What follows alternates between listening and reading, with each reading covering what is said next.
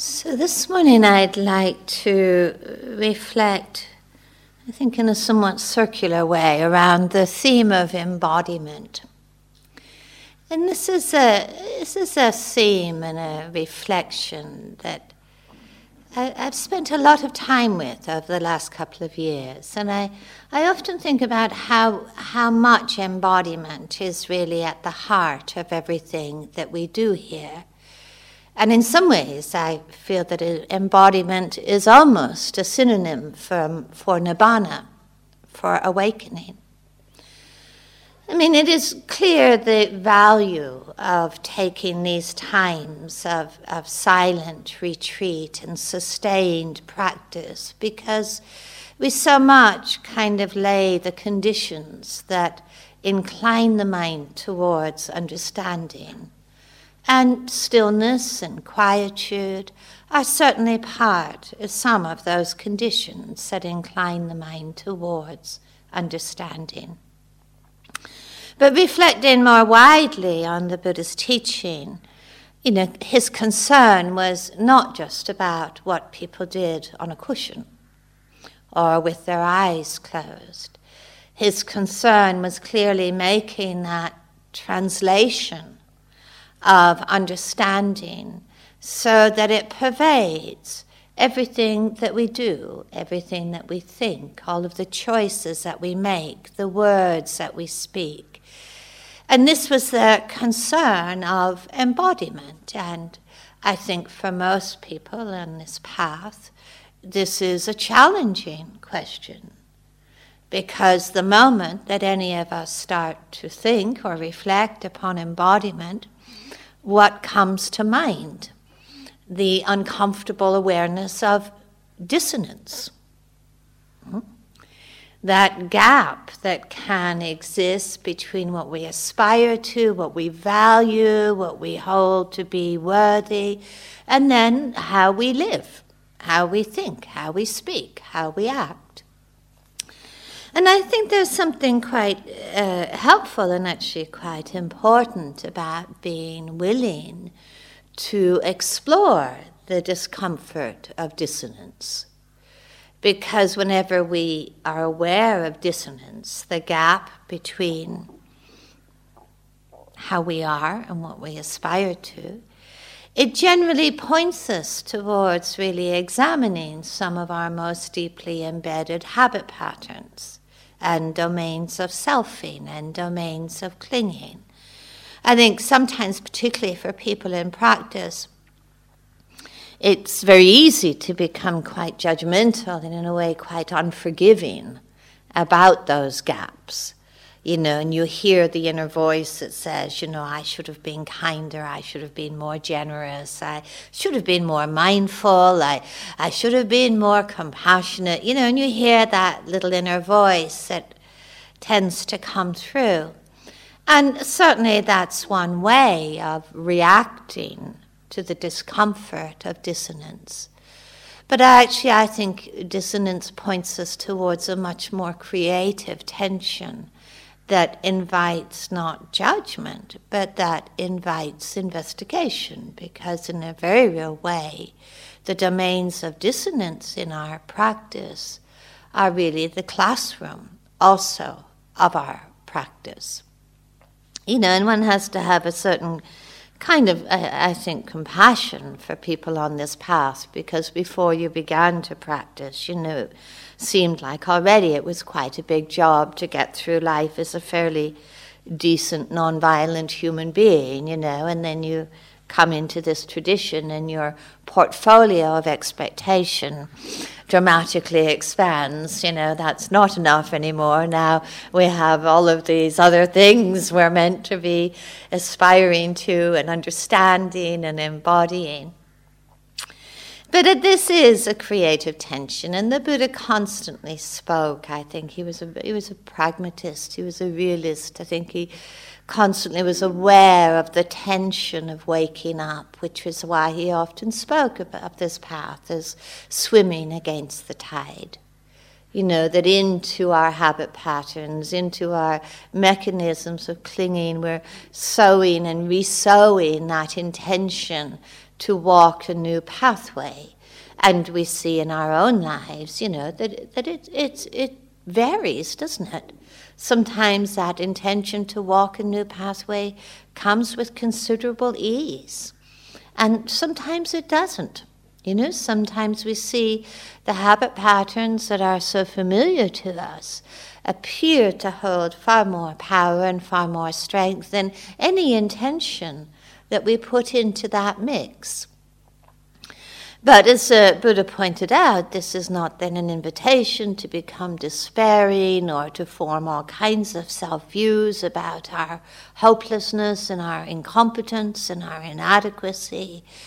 That to be able to see those moments where habit pattern and intention are coexisting, not as impossible moments, but really almost moments where with mindfulness we're learning sometimes we have a choice about where we're going to hang the hat of our attention and the hat of our effort and the hat of our dedication. So I think it becomes evident that all spiritual traditions, including the Dhamma, has roots. And they have roots in some very core human longings. The longing to be loved, the longing to be accepted, the longing to be respected, the longings that we have to be free from pain, to be free from distress and loneliness. The longing that we have to have a heart and mind that actually feels to be a friend, a place of refuge for us. The longing to have a life that feels to have some worthiness and some meaning.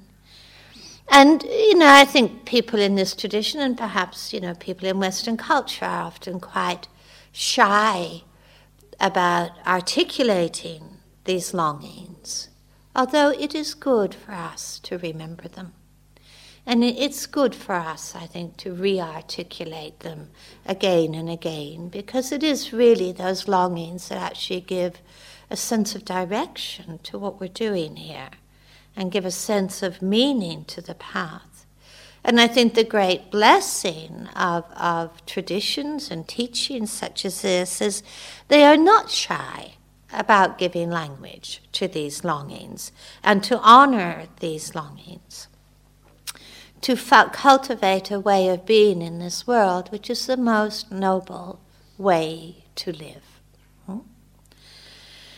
There's a very simple and clear proposal in this teaching that says, that the seeds of very profound compassion, very profound wakefulness, kindness, understanding, live within every human heart. And the Buddha looked for graduates. He did not look for, eternal devotees or followers. His encouragement was always that people, anyone, with the right willingness, the right sincerity, the right dedication, would actually come to understand exactly the same understandings that he had come to, that so transformed his own heart and mind. And in a way, I think there's a value in almost kind of reclaiming that sense of direction in our path, reclaiming that sense of possibility, and reclaiming the reality that this teaching, this path, is not about just being with what is. That's a great first step. But this path and this teaching is peppered with, if we could so use the word goals. And the core goal, or the core aspiration, of course, is awakening, is liberation. Now, what we do see in our own practice, when we look very carefully, is the awareness of how our own heart and our own mind lives really in a state of potentiality, being shaped moment to moment by a whole range of different factors. At times our mind, our heart are shaped by fear, by anger, by contractedness, by depression, by beliefs in insufficiency. And we see when our mind and our heart is shaped in this way, so too are our thoughts and our acts, and also our sense of possibility really shaped by those factors. There are other moments when we clearly see that our minds and our hearts are shaped by calm, by spaciousness, by peace, by compassion. And this too then shapes the kind of thoughts that run through our minds, often many less, by the way. Shapes too our sense of possibility and our sense of aspiration. Now, what the Dharma, this teaching and practice, suggests, of course, is that we are not at all helpless in this shaping process. In fact, the invitation is to be a conscious participant in the quality of our own hearts, the quality of our own minds, the quality of our own lives, moment to moment. That simple formula, that what the mind frequently inclines towards, this is what it will become, or what we frequently think about and dwell upon becomes the shape of our mind, and indeed the shape of our world. How to be awake, how to live aligned with what we most deeply value, what we most aspire to. This is the dilemma of every human life, and they're very, very timeless questions.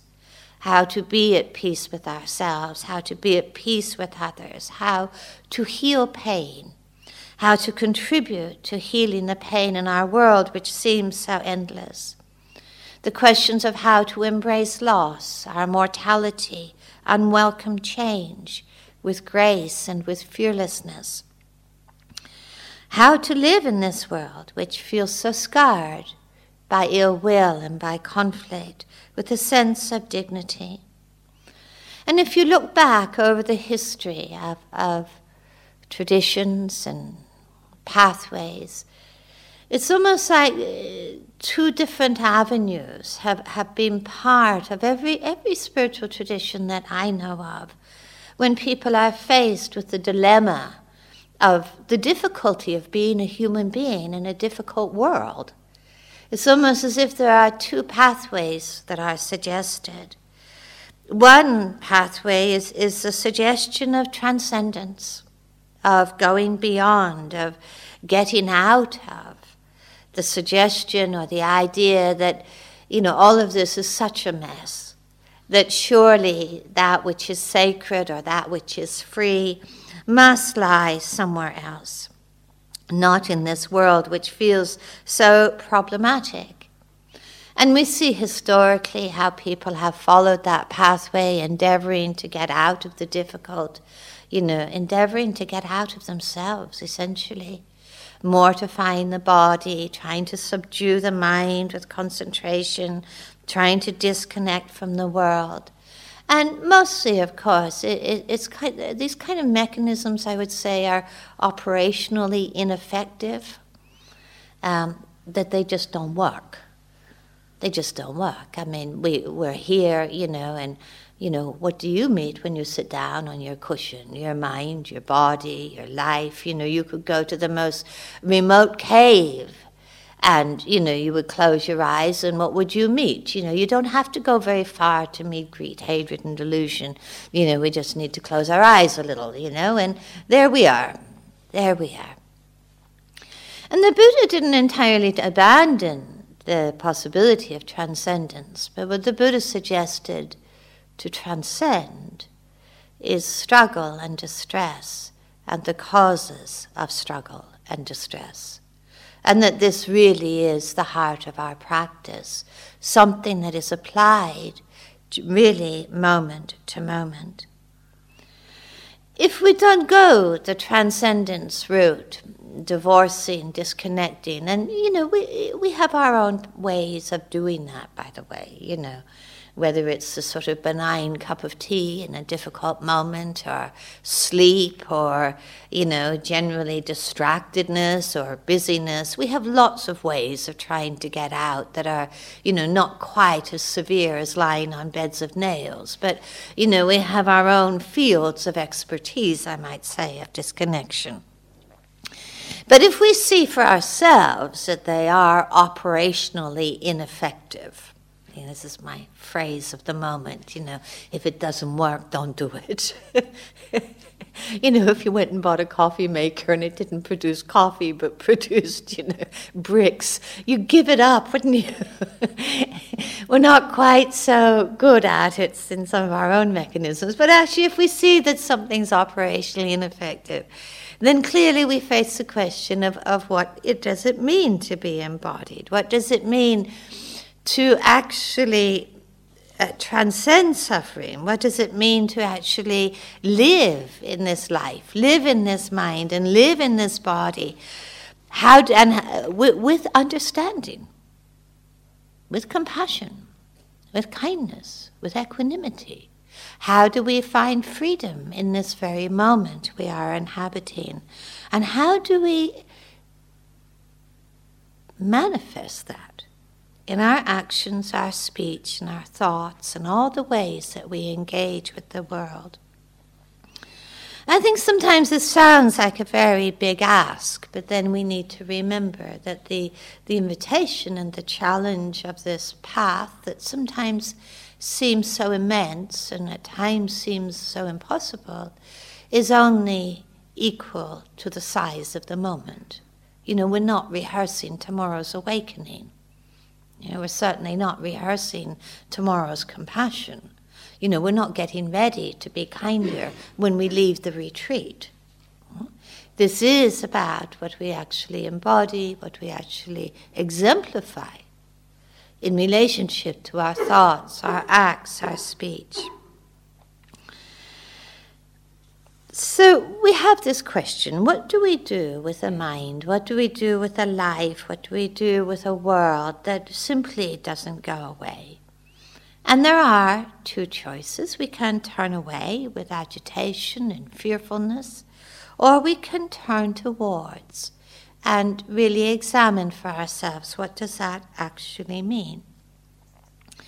And when the Buddha got up from the Bodhi tree, he did not then go out into the world proclaiming the wonders of some amazing experience that he had, past tense. He did not get up from the Bodhi tree, encouraging others to have their own Bodhi tree experiences and then go on. When the Buddha got up from the Bodhi tree, the way that he really formulated that time was in the language of what he had understood, and how that understanding had transformed his heart, his mind, his way of seeing, how that understanding had essentially brought suffering and struggle and its causes to an end. And then we come to this word, insight, another word for understanding.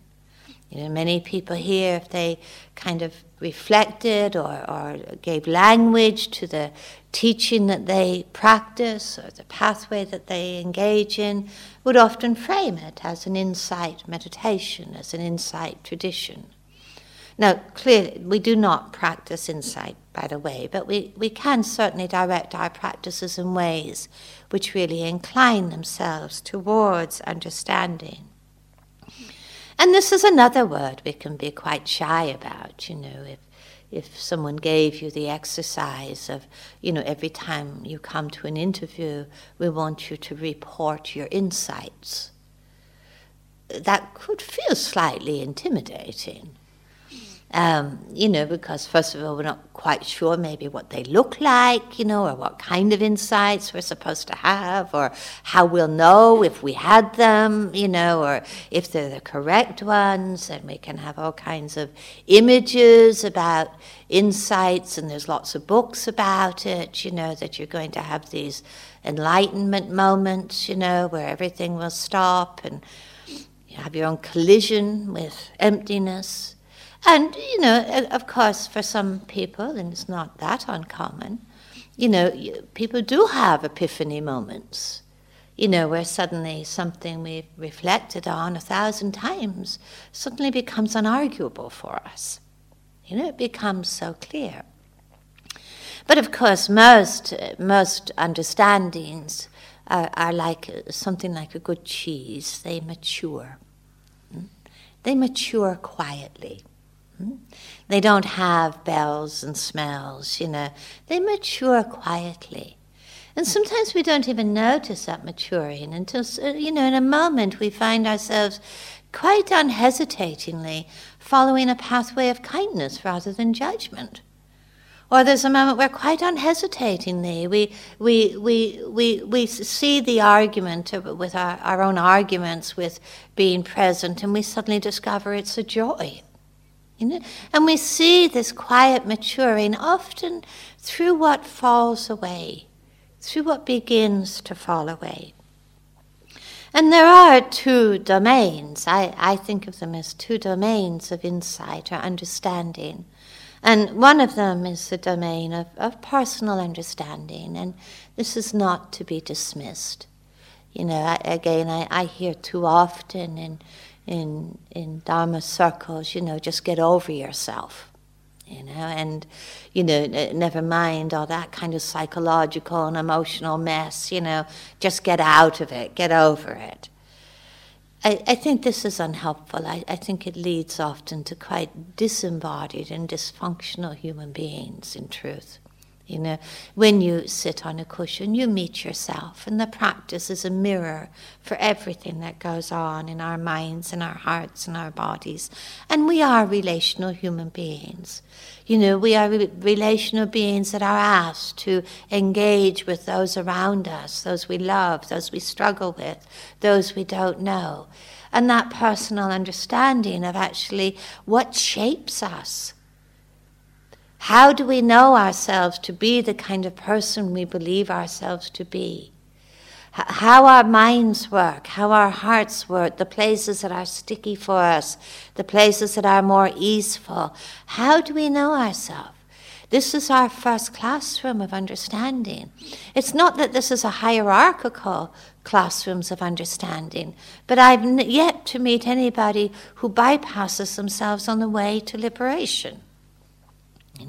And it is within this domain of personal insight, learning to be at peace with ourselves, that we actually develop so many of the paramis, the noble qualities, the perfections, that actually then impact upon all of the ways that we engage with the world. Within ourselves, we learn the qualities of patience, of generosity, of equanimity, of investigation, of kindness, all of the fabric of compassion. And we learn this in relationship to our mind, to our bodies, to our thoughts, to the places we falter, to the places that are easeful. And it's not then, okay, well, I've done that, and now I'm a kind of reconstituted human being, and now I get on with the real business of practice, and I'm going to study anicca, dukkha, anatta. It's not how it is. This is not a kind of hierarchical process. These two domains of insight, both the personal story, that I would call, and the universal story of change, of dukkha, of non-self. I think these two domains of insight really sit side by side. They inform each other and they influence each other. When the Buddha got up from the Bodhi tree and talked about his understandings, he talked about compassion, and he talked about understanding the universal story. Understanding these universal laws of change, impermanence, instability. Understanding the nature of dukkha, the nature of the human condition, and what kind of anguish is optional and how it is caused. And he talked very clearly about understanding non-self, about seeing how this understanding truly changes our lives, changes our way of being, and opens the door to compassion. Now, when I started off speaking about embodiment and dissonance, I think there can be some quite big gaps, can't there, if we look at this in just a very kindly way. There can be some quite big gaps between what we know and how what we live in the light of. And the thing that I think is important to really acknowledge is that insight has implications. Understanding has implications. It's not some sort of bubble. It has implications about how we live, about how we engage, about how we see. And I want to just read you a short list of what we know. This is what we know. I think everybody here knows all of this. And this was kind of the genius of the Buddha's teaching, wasn't it? He didn't try and tell people something they didn't already know. They knew, actually, much of it through their own life experience, through through living in this world. And yet the knowing not being internalized or naturalized into an understanding that transforms. So let me give you a brief list of what we know. We know about change and impermanence, don't we? Anybody not know this? Just kind of came across it for the first time at Gaia House, Change, I never knew about that, We know this. Our whole life has been teaching us about change and impermanence, hasn't it? How many things have disappeared in your life? How many losses have there been? How many things have changed? How many ways your view of who you are has changed? How many people around you have changed? How many thoughts have changed? How many body experiences have changed? We actually know about this. We don't always want to know. I mean, we only want to know about this, actually, as a friend of mine says, when it benefits us. Friday I had a root canal. I was really happy about impermanence when it was over. I was delighted, Sometimes we just don't want to know when it doesn't benefit us, or when it seems to threaten us with loss or disintegration or dissolution. But let's not go into that right now. We do know about this. We know about change. We know about impermanence. We know about uncertainty and instability. All of the ways that our world can crumble in a moment. Look at the weather. Look at the body. Look at our life. We know about uncertainty and instability. Again, this is not something we learned when we were, 28 or 35 years old. We've actually been invited to learn this our whole life. We actually know about the dimension of dukkha, which is dukkha. We know about the pain of pain. We know the ways that our bodies can struggle with illness, with frailty, with pain. We actually know that none of us, I hope we know this, none of us are exempt from the first ennobling truth. That pain, aging, sickness, and indeed death are part of all of our lives. We hopefully know this. It takes only a little bit of investigation for most of us to actually know that self is not a noun, but it is a verb. That it's quite difficult to pin down any enduring, eternal, independent, reliable me. You are probably different right now than you were at breakfast. It's probably a different me that will turn up this evening than went to lunch. We actually know this. We, despite the T-shirt that says it is actually all about me, it's actually not. And on some level we do know this. We know that to live in a way in this world that is governed by craving, by fear and aversion, only has one outcome in emotional and psychological pain, defensiveness and ill will. Actually, most of us really do know that craving is not a pathway to the end of suffering.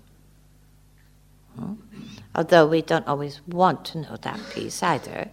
But most of us do know this. Despite our temporary successes in getting what we want, it is basically another of those mechanisms that's operationally ineffective. Doesn't deliver. We know the power of generosity. We know that without the generosity of many in our lives, we would not be here. We know the power that generosity has to gladden our hearts, to engage in the world in a way that feels truly free and meaningful. We know the value of mindfulness. We know the value of wakefulness, of being present in our lives in a way that enables responsiveness, appreciation, and refuge. We know the power of kindness and compassion, whether it is in the ways that it's touched our lives and been received, or the way that we have been able to hold others in the embrace of kindness and compassion. We know the value of this. We know in our own experience that grasping and clinging leads only to agitation, and we've all known moments when that is not happening. We know the value of inner stillness, the ground of inner listening. We know, I hope, that genuine joy and happiness can only be inwardly generated. Can only be inwardly generated. We know about interdependence, the way that our lives rests upon so many lives, rests upon so much that is given or not given. So this is a domain, I would suggest, of our knowing. I doubt if any of this is new information to you. Probably not so many arguments with it. You might be able to add to that list of what we know, and that's great if you can. I think this is a work in progress. And then the questions are, what is it that makes us forgetful about what we know? This is a really good question for practice. What is it that makes us forgetful about what we know? And this is not a judgment. This is a genuine investigation to be undertaken with some happiness, some interest, some dedication. What is it that makes us forgetful? That creates dissonance? What is it, what's going on inwardly that creates the gaps between what we value, aspire to, and intend, and how we live, think, speak, and act? And the second question, I think, is what is needed for us to naturalize, to truly contemplate, to internalize, to naturalize? What is needed for us to naturalize, to let our knowing sink into our bones, so that our knowing is our understanding and the foundation of all our acts, all our speech, all our thoughts, and our choices? What would we cultivate? What is helpful for us to cultivate to allow knowing to move to unshakable and unarguable understanding? And these are questions for all of us, and they're questions that really speak, I think, to the nature of waking up from being caught or being in a state of argument with what we know, the arguments that we can never win. To also reflect upon the implications of insight. What are the implications of impermanence and change? The universal laws that our whole life has been teaching us. I think we could write a second list of knowing here, We know that the implications of change and impermanence is to not cling. To not cling. To know the ineffectiveness of clinging. We know about uncertainty and instability, and what are the implications of that knowing? For me, it's to genuinely find a refuge within the instability, the refuge of our own understanding, the refuge of our own hearts and minds. We know about dukkha. What is the implication of understanding that we are not exempt from the first ennobling truth? It has many invitations towards compassion. It has many invitations of surrendering all of the agitation and the strategies of avoidance and denial and judgment and blame and disconnection. What are the implications of understanding that selfing is a verb and not a noun? Perhaps we learn to question all of those moments when I feel so solid, so sure, so convinced, so definite, so identified. So identified. It's perhaps an invitation to look at that constructing process, that movement from verb into noun, and how identification is always implicated. What is the implication of our knowing that craving and fear and aversion only has the outcomes of pain and distress? There's a lot of implications here about finding an inner sufficiency, addressing the culture of inner lack, learning to cultivate a greater sense of befriending and contentment in the midst of all things. Knowing the power of generosity, the invitation is to deepen that capacity, to see the moments when it's truly present and get a felt sense of how that is for us. Have a moment when we feel ungenerous towards ourselves, towards others. Is it possible to turn the tide of that? Knowing the value of mindfulness, of being awake in our life, is certainly an invitation to really deeply know the moments of unconsciousness, know the moments of forgetfulness, to not feel, there's a strange things where, there's a place we can be in where forgetfulness sometimes looks like good news. I just don't want to be aware of all of this.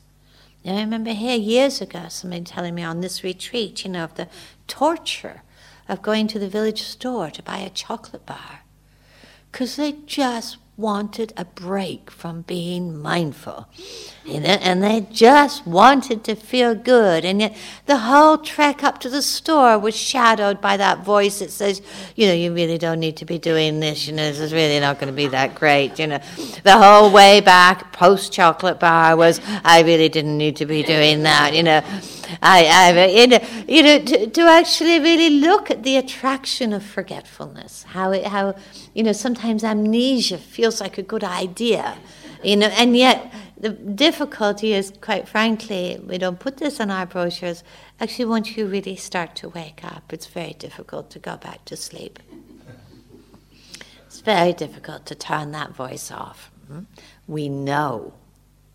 We know what's going on. To find the joy in mindfulness. To really discover the joy in being more awake. How it illuminates the world around us, how it wakes up the world around us, allowing us to see wholeheartedly, allowing us to listen wholeheartedly, allowing us to be present in this life, however it may be.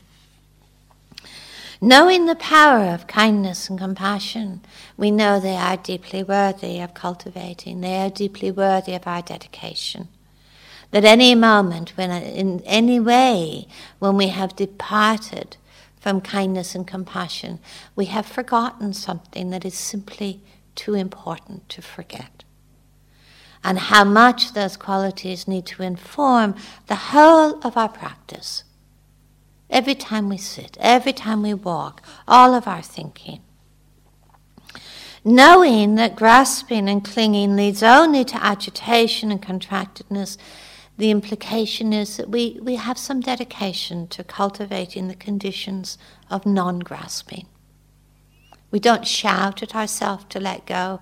Again, operationally ineffective, it doesn't work. But we cultivate the conditions of non-clinging.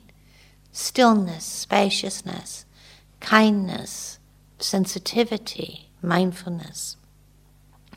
Knowing that genuine happiness and joy is generated inwardly, we dedicate ourselves to that, to finding that place, those moments within ourselves, that sense of this is a happiness that can be relied upon.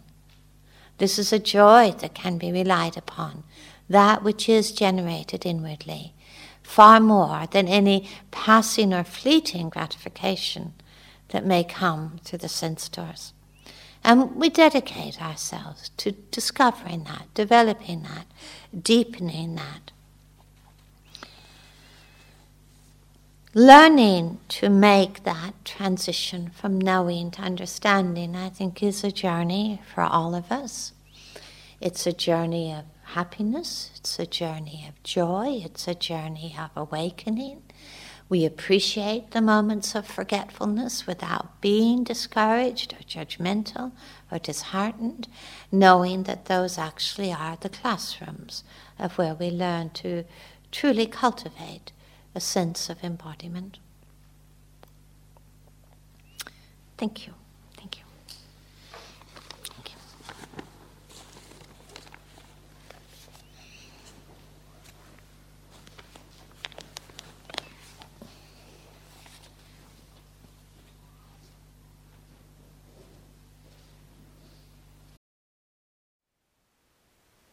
Thank you for listening. To learn how you can support the teachers and Dharma Seed, please visit dharmaseed.org/donate.